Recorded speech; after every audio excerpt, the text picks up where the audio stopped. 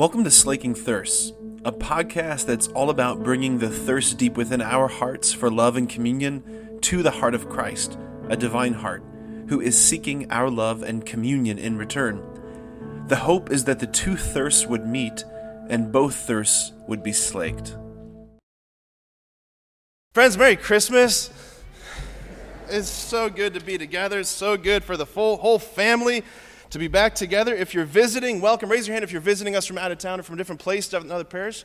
Welcome to Sacred Heart of Jesus. You are welcome here anytime. It's so good to have you. And if you're here tonight because it was Mom's wish that the family would be together at Christmas and you're here just to make Mom happy, God bless you. We'll be over in like a few hours. So just hold on. It'll be over soon. So God bless you. So I did a little research the other day. I was looking up some facts about Christmas cards. So approximately 2 billion Christmas cards get sent out annually. The U.S. Post Office handles 2 billion Christmas cards. That is an unbelievable number of Christmas cards. I love Christmas cards. I love designing them, I love sending them, and I usually love receiving them, although I got to tell you folks, this year, a very disturbing pattern emerged as I was opening card after card. It seems as though, and I can't understand why, glitter has become really popular again. And I just got to ask, who are these psychopaths that are sending out Christmas cards covered in glitter? Like, I open this Christmas card covered in glitter, and it just gets all over my pants, all over my shirt, and I think, these people, I think they must hate me. Because, like, it's the worst, it's just the worst little arts and crafts thing, right? Like, you get it all over you. As soon as you think you got it all off of you, like, a month later, someone's like, hey, there's a little thing on your face. You're like, glitter! It's so frustrating. It's so frustrating. Okay, I was thinking about glitter all week, just praying about the Christmas, praying about these readings, praying about this mystery that we're celebrating. Glitter just kept coming to mind because I kept hearing the Lord say, we have covered the story in glitter. We've covered the story in glitter. Not literally, metaphorically, of course, right? We've covered the Christmas story. We've covered this mystery in glitter. We've turned it into something cute and saccharine and like sanitized and porcelain and just we've glitterized it. We've turned it into something cute. Like take our manger scene, for example, right?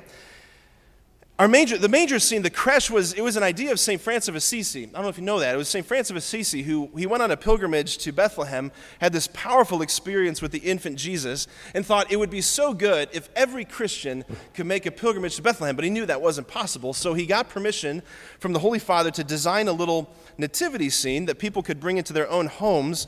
So instead of going to Bethlehem, he thought, let's bring Bethlehem to the people, right? So I mean, this is one of the most central traditions of Christianity. Raise your hand if you got one of these nativity scenes in your house. That's like just about all of us, right? That's just about all of us. Like when I think of nativity sets, when I think of manger scenes, I think of the one that my dad's mom used to set up every year, my GAM.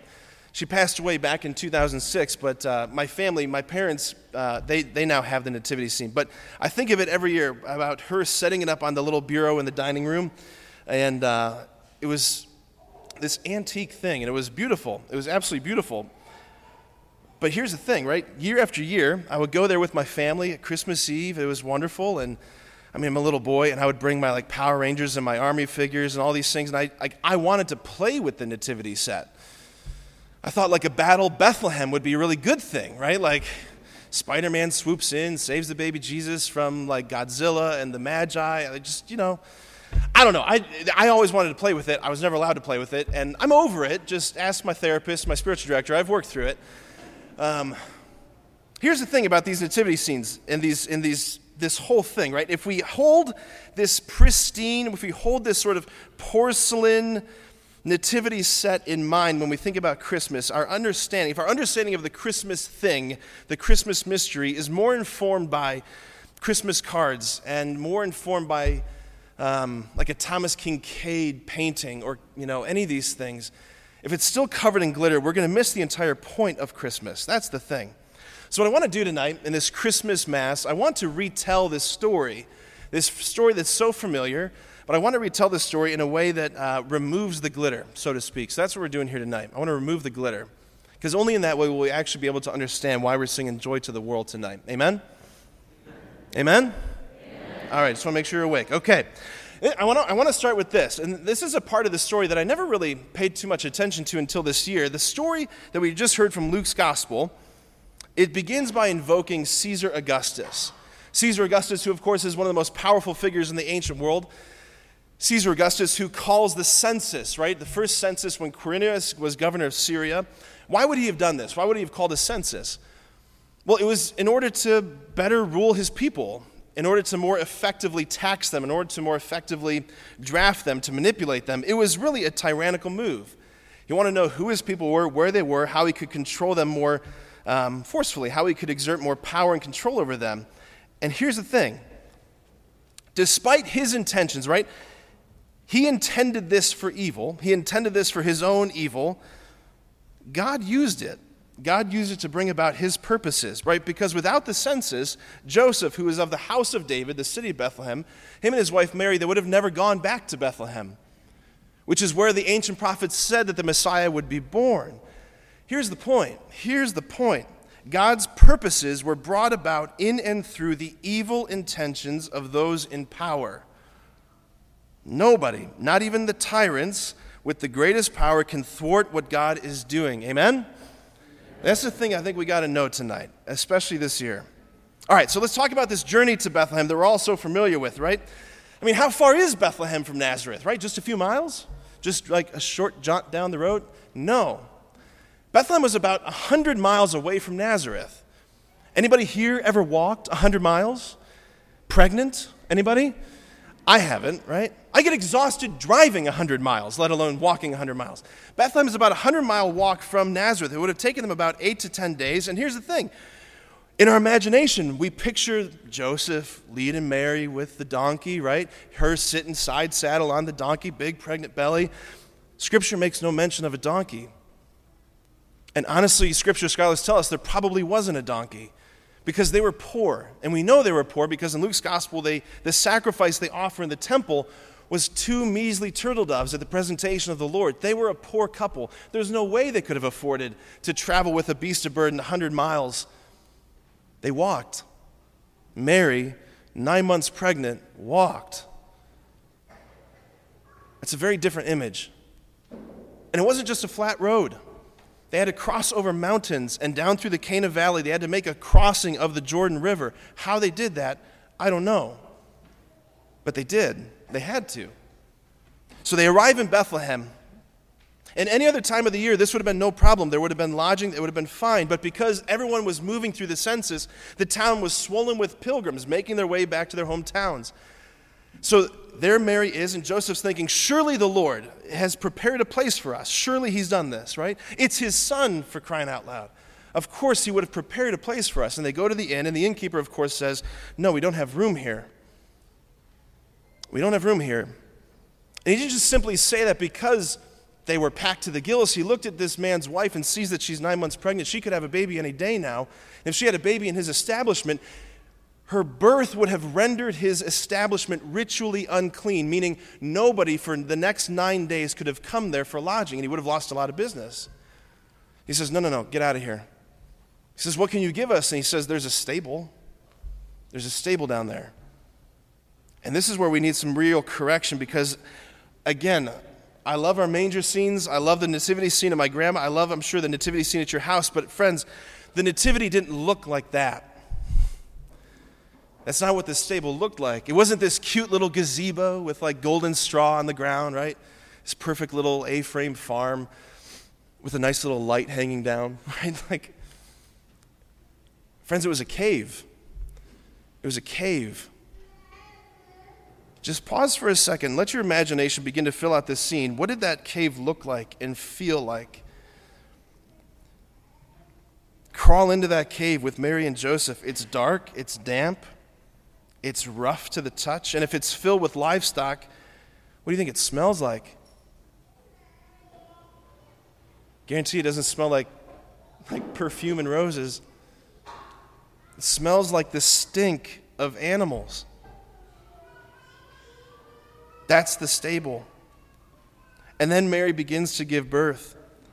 But because she's free from original sin, it wasn't in anguish, it wasn't screaming out in labor pains, because that was the heritage of sin. It was something altogether different that words can't honestly describe. She's giving birth. But imagine her fear, though, at the same time, right? Because, and imagine Joseph's fear. Here's Mary giving birth to her firstborn son. She's hundreds of miles away from home, hundreds of miles away from her mother, her female cousins and friends, the women of Nazareth who would have been there at the birth, right? There's Joseph. He's a good and righteous man, a holy man, a carpenter, good with his hands. But Joseph's no doula, okay? He has never been present for a birth before. This is all brand new for him. And he reaches out and catches the newborn baby. His hands, the hands of a carpenter, the hands of a man that were calloused and rough. There was probably dirt under the fingernails, and there was no hand sanitizer. None. That was the human flesh. Think about that. Those hands, rough, dirty, calloused, were the first point of contact, the flesh of the Son of God to humanity. That's incredible. There was no onesies in the ancient world. There's no gymboree that they shopped at on the way. We think about the swaddling clothes. We think of like a blanket usually, right? A nice, cute little blanket, wrap him up, put him in the manger. Swaddling clothes, it just was another name for just ripped up shreds of cloth.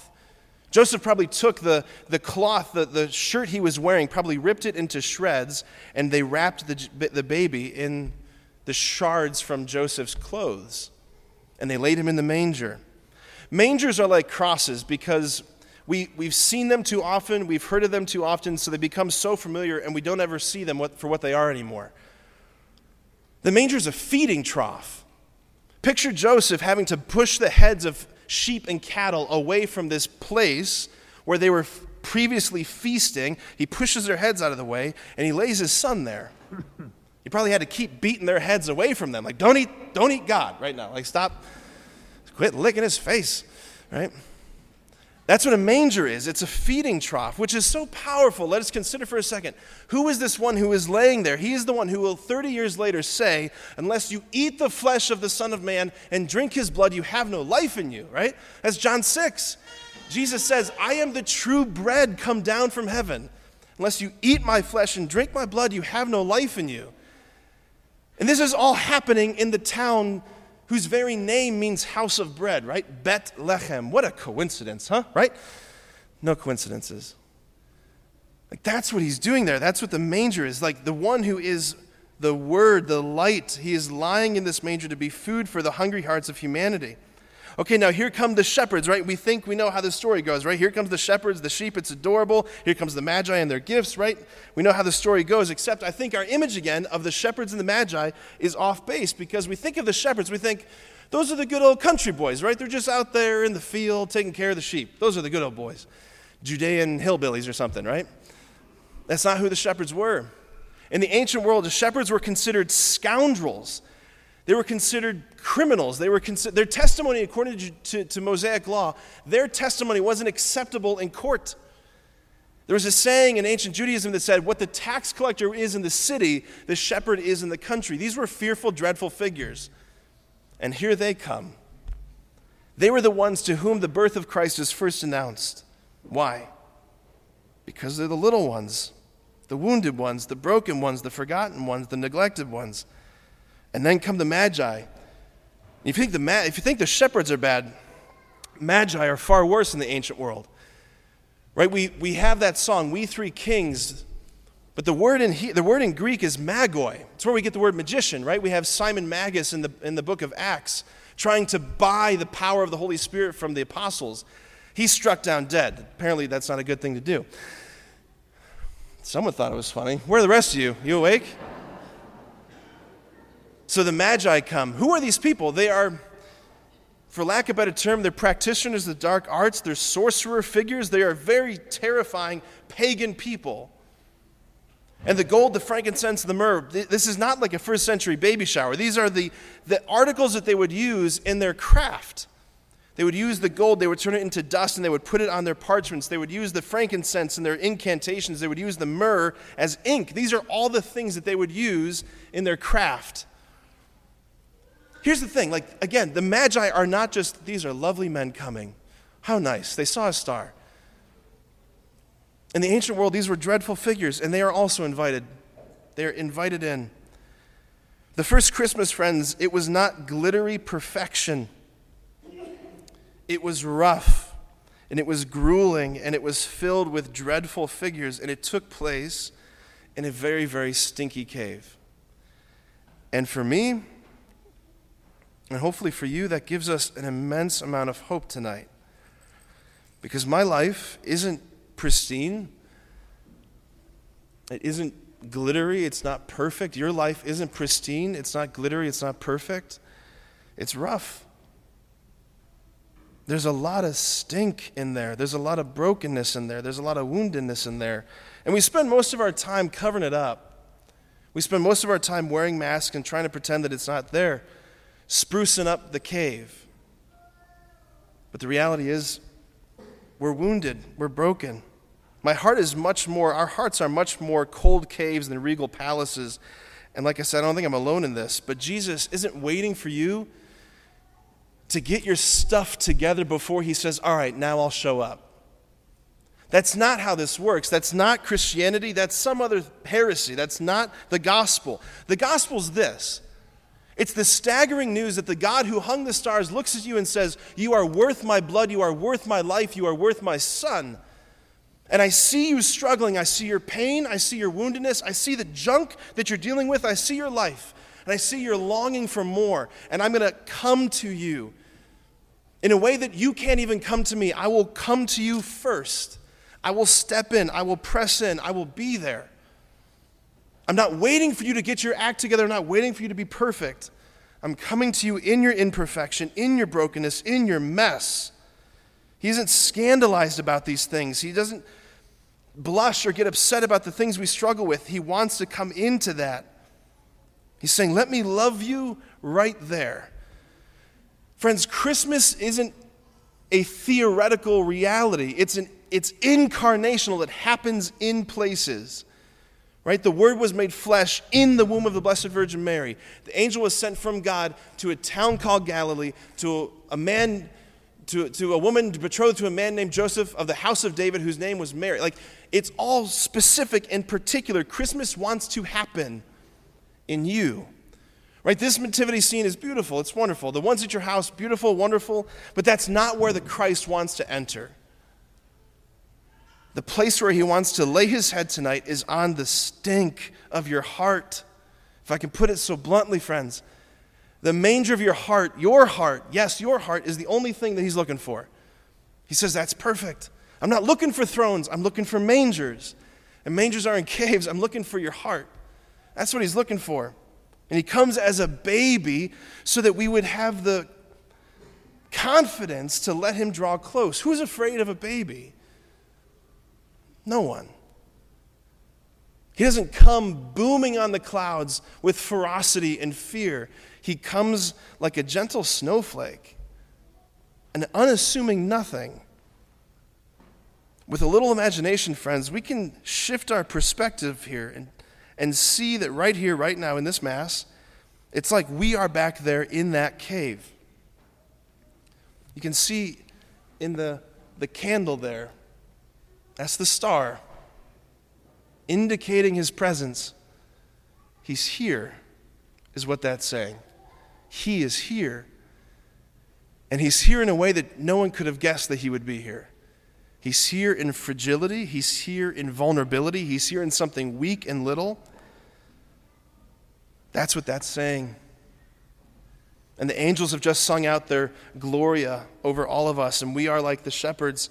And in a moment, the same Jesus who was held in the hands of the shepherds, he'll be placed in your hands.